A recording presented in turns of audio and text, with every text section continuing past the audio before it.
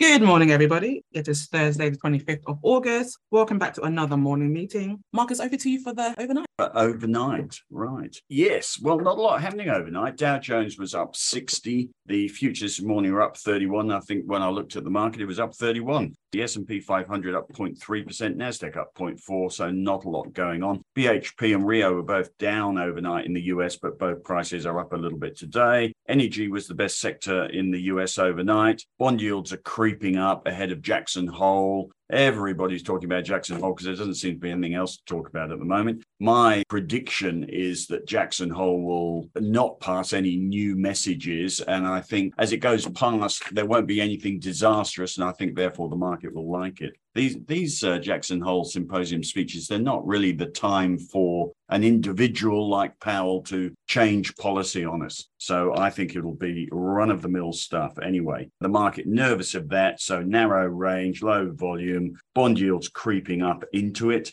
The oil price up a bit, up 1%, gold up 0.1, iron ore up 0.2. You can see lots of point somethings means it's pretty pointless at the moment. Lots of ex-dividends around. Tom will tell us about those. BHP ex-dividend next Thursday. I'll talk about that in my strategy piece. The main story perhaps today is the Japanese. Henry, I think, will tell us about that and what it means for some of the uranium stocks. I'm also watching a video of an $11.3 million super yacht sinking in Italy just when you thought it was safe to go below decks. Thank you very much for that, Marcus. And let's head over to you, Tom, with the local market. Thank you, Chichi. Well, our market having a good day, up 28 points above that 7,000 level. Energy and miners are outperforming. Most sectors are in positive territory on this super Thursday of results. Healthcare and consumer staples in the red. However, uranium names, as Marcus was talking about, bid higher as Japan mulls a nuclear power push, combat soaring energy prices. Paladin PDN up more than 8%. But it is all about results today. Nine standing out, up 6.5%. They announced a $300 million profit and a buyback plan. Qantas doing well, up 8.8%, despite a $1.9 billion loss. But they are optimistic on the outlook. They see domestic capacity at 95% of pre-COVID levels in the first half of FY23, and they are planning a $400 million buyback as well. Woolworths down 3%. Sorry, who was that? That was Qantas, $400 million. With a buyback. Yes. Was Qantas buying back? They raised billions in the pandemic, and now they're buying back their own shares. Yeah. The share price has been going sideways in the trading range. It's just coming off the bottom of the trading range. Might be worth a look, but you'd hardly call it it's quality or growth stock.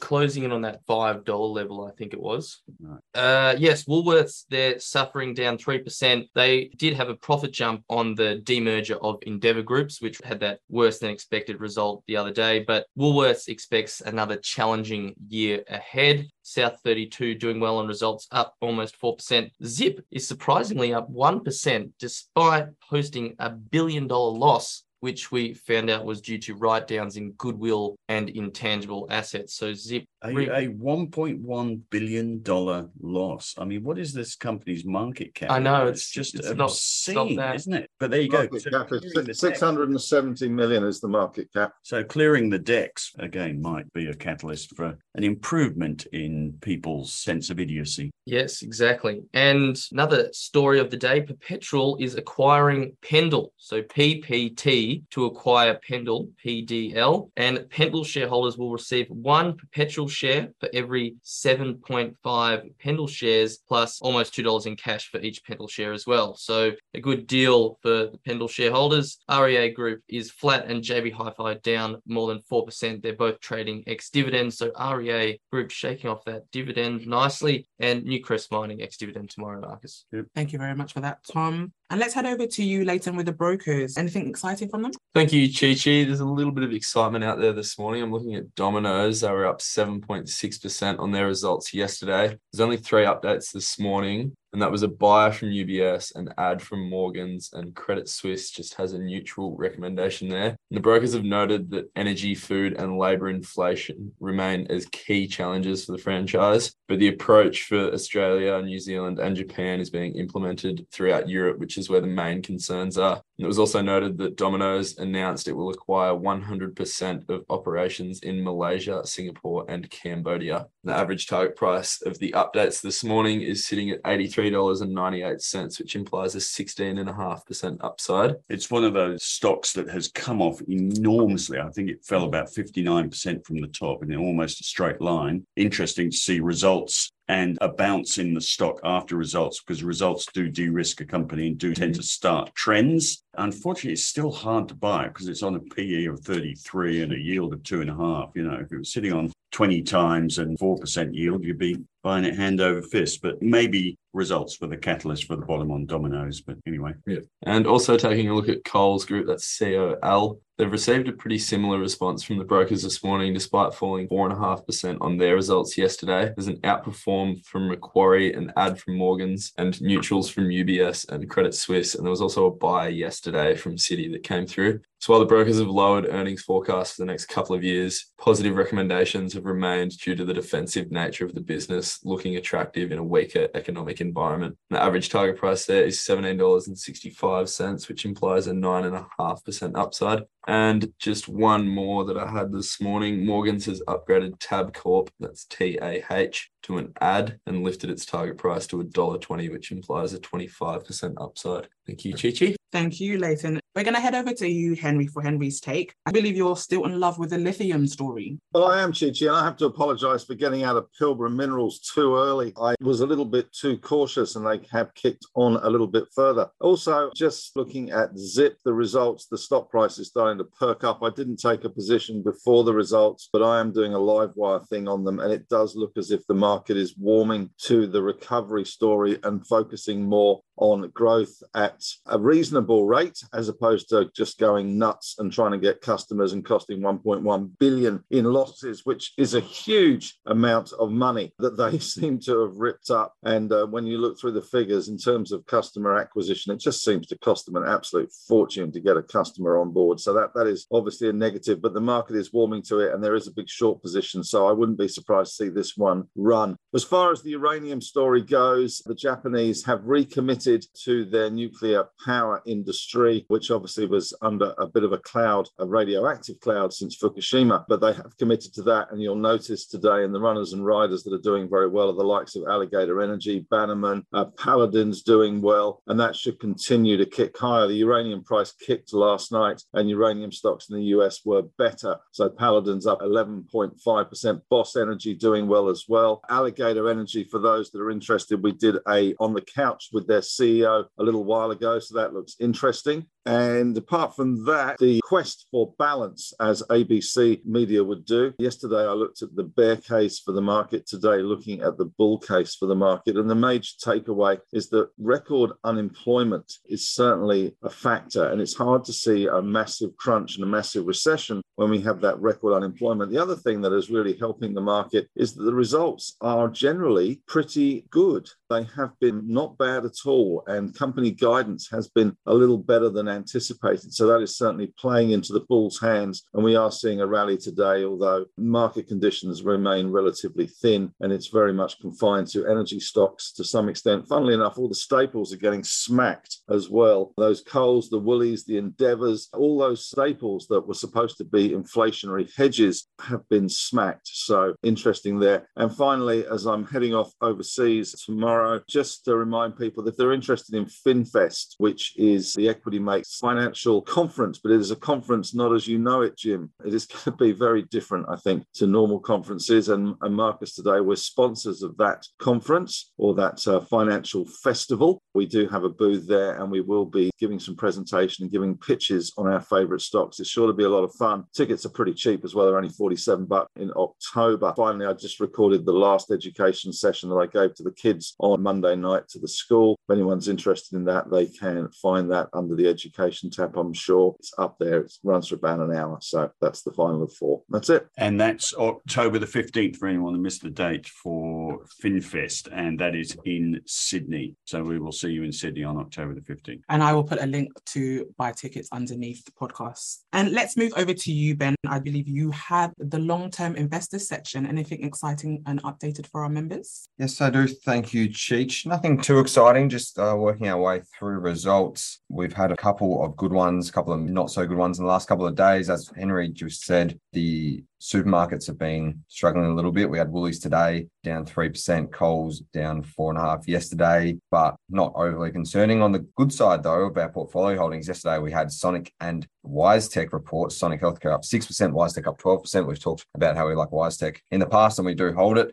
So nice to see that there. We've got a few more results to come still. Lynas, Oz Minerals, Wesfarmers tomorrow, Mineral Resources and Fortescue on Monday, and Woodside rounding things out for us on Tuesday.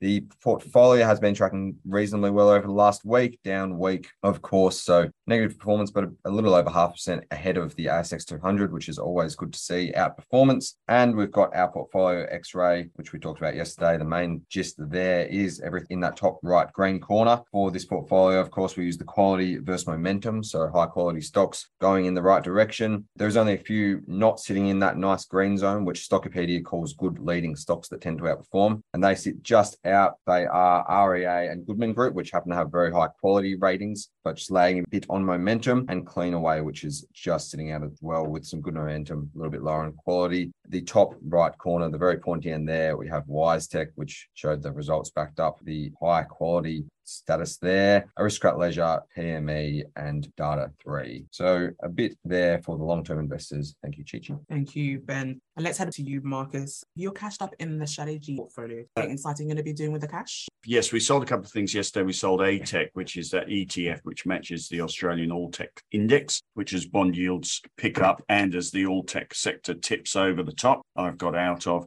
And the other one we sold was GGUS, which is the ETF geared 1.5 times to the S&P 500. Just as the markets tip over the top, we've got out of that. That has left us with 30% cash. I think that is a reasonable holding considering the global nervousness about Jerome Powell's speech on Friday. Although I do have the comment, as I've said earlier, that experience tells me that these speeches are not used to make radical policy changes. Usually it just repeats the message or the latest message, which was about a slightly less aggressive Fed after the recent CPI peak. And if that's the case, it should be quite good, I think, and unlikely to contain any strong new message, which will be disaster avoided, is my guess, is how the market will anticipate that. But I will obviously write that up on Saturday morning. Otherwise, the potential problem, if we're going to look at the problems, the potential problem is if the Fed or if Powell talks about, or if other Jackson Hole Symposium speeches talk about looking at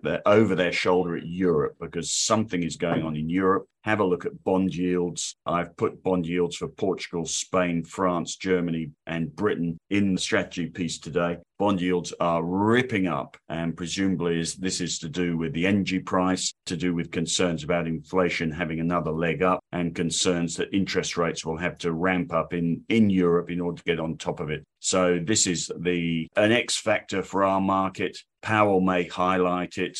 It could become a factor. Either way, it wouldn't be good for equities and isn't good for equities. So I've put charts in today of the S&P 500, NASDAQ, ASX 200, and the Stocks 600, which is the biggest 600 stocks in Europe. Just have a look at those. It's short term. They're all rolling over the top at the moment, hence cashing up a little bit. And Henry and I both on the same vibe this week, which is let's take a few profits. And although we do seem to have gone a bit early in lithium, both of us, but we can always buy it back later. I also want to get back into 29 metals at some point, which is that copper play, which I think at some point, if we can get another buying opportunity, could well be the next bid target after the BHP bid for Oz Minerals. In the ideas portfolio, we're down to BHP and Oz Minerals, which are up 8% and 40% at the moment. Now, I've also included in the strategy piece today just a chart on BHP, which is what I did on Telstra yesterday. It's got an 8% dividend coming up, big dividend, and you are going to be swapping a bit of capital loss for income plus franking on Thursday, I think it is September the 1st, next week. Obviously, there's going to be a share price fall, but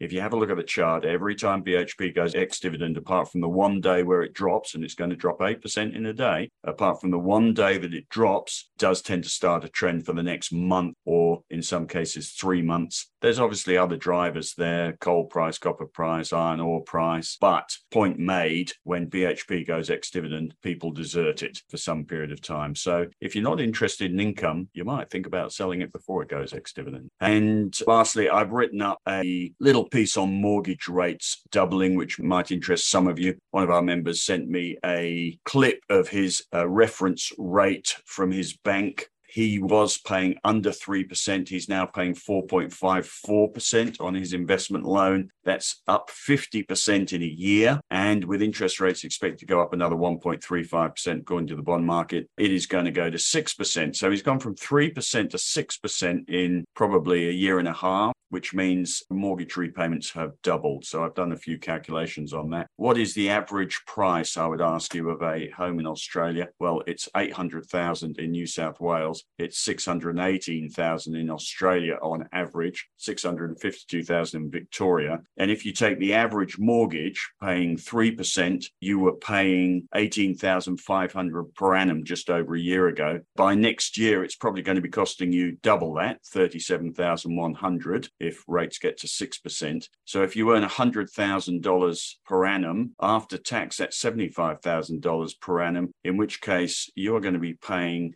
half your earnings into your mortgage if you have an average mortgage. There you go. So mortgage rates are having an impact. That's going to reflect on consumer spending, obviously, and that's the idea of raising rates. Anyway, plenty of fun in the strategy section today.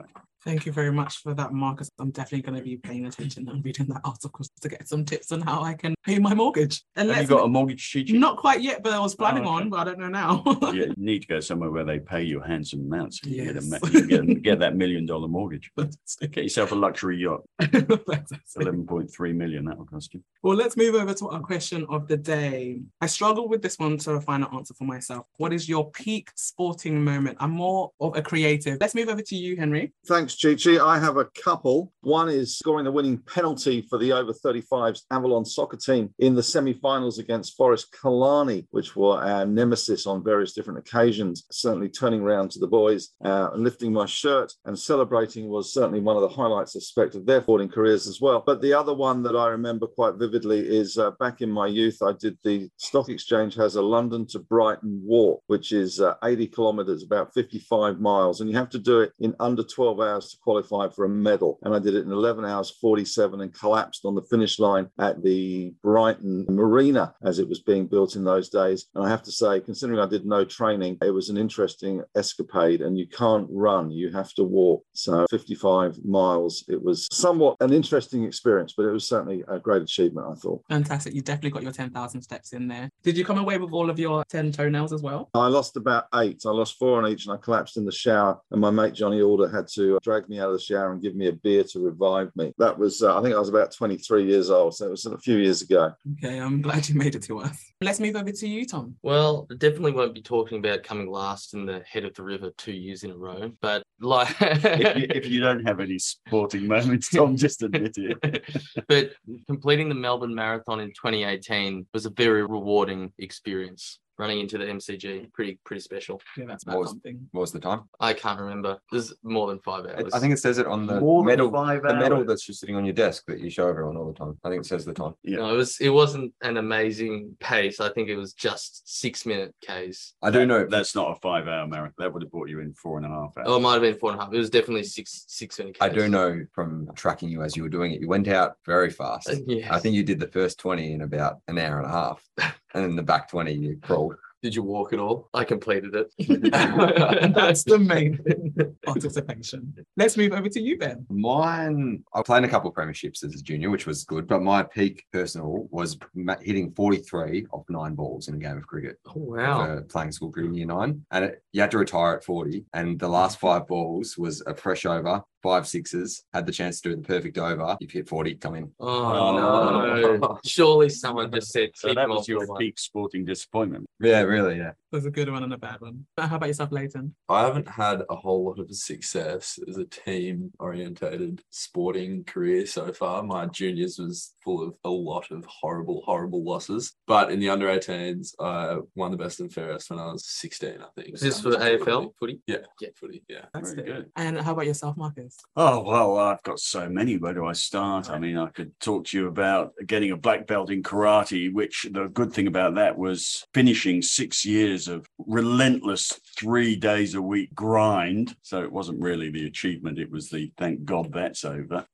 Then there was the New York Marathon, ran with Emma. Do you want to ask me my time? What was your time? I started in the dark and I finished in the dark. There you go. That was my time. So did you run? Did you run it with Emma? Or did you? No, she ran it quite separately from me. But my peak sporting moment, without a doubt, was playing in the under-11s cricket for Felton Fleet, my prep school. And myself and Piers Risley Pritchard bowled out Ripley Court for 2 runs. And I was the most expensive bowler who had 1 runner hit off him and 1 extra. So there you go. I'm going to tidy that up. So 6 for 1 were my bowling. I think Risley Pritchard was 4 for 0. And we put them back in. They stupidly put them back in to bat. And we got them out for 13. So No, my backup one was winning a cricket premiership reverse outright. So we lost the first innings so quickly. It was only supposed to be a 1 innings game. We lost the first innings so quickly. There was enough time to do a second innings and we won that. So we won the premiership. there you go. And Chi-Chi, what's your peak sporting moment? I was hoping to slip by there. But there you go. Other than high school hockey and maybe basketball, defender positions and winning, championships there. That's more impressive than all of them. Yeah. But I think mine would be partially the Olympic Council in 2012, being part of the delegation that put together some arts and creative programs for the council and some supporting people. So I think that's my kind of. That's really cool. That was brilliant. Wow. Yes, you are actually a closet performer. One day we will find out your resume on the There's a stage. huge other won't we, performers Chi-Chi? in Marcus today, Stage, actually. yes. There's very much some musicians and singers, Marcus. Well, Today team. Henry is off to London and his first point of call is to go to the Globe, Sure. which is on the banks of the Thames. And I think he's watching Much Ado About Oh, Nothing. fantastic. And I hope they know he's coming because they're going to have to gaffer tape him to his seat to stop him getting up and regaling London with his version of We might lose him to Much the Ado stage. About Yes. Nothing. Anyway, there we go. Right. Well, thanks everyone. Have a good day of investing and we'll see you back tomorrow. Okay. Thank you. Bye. See you.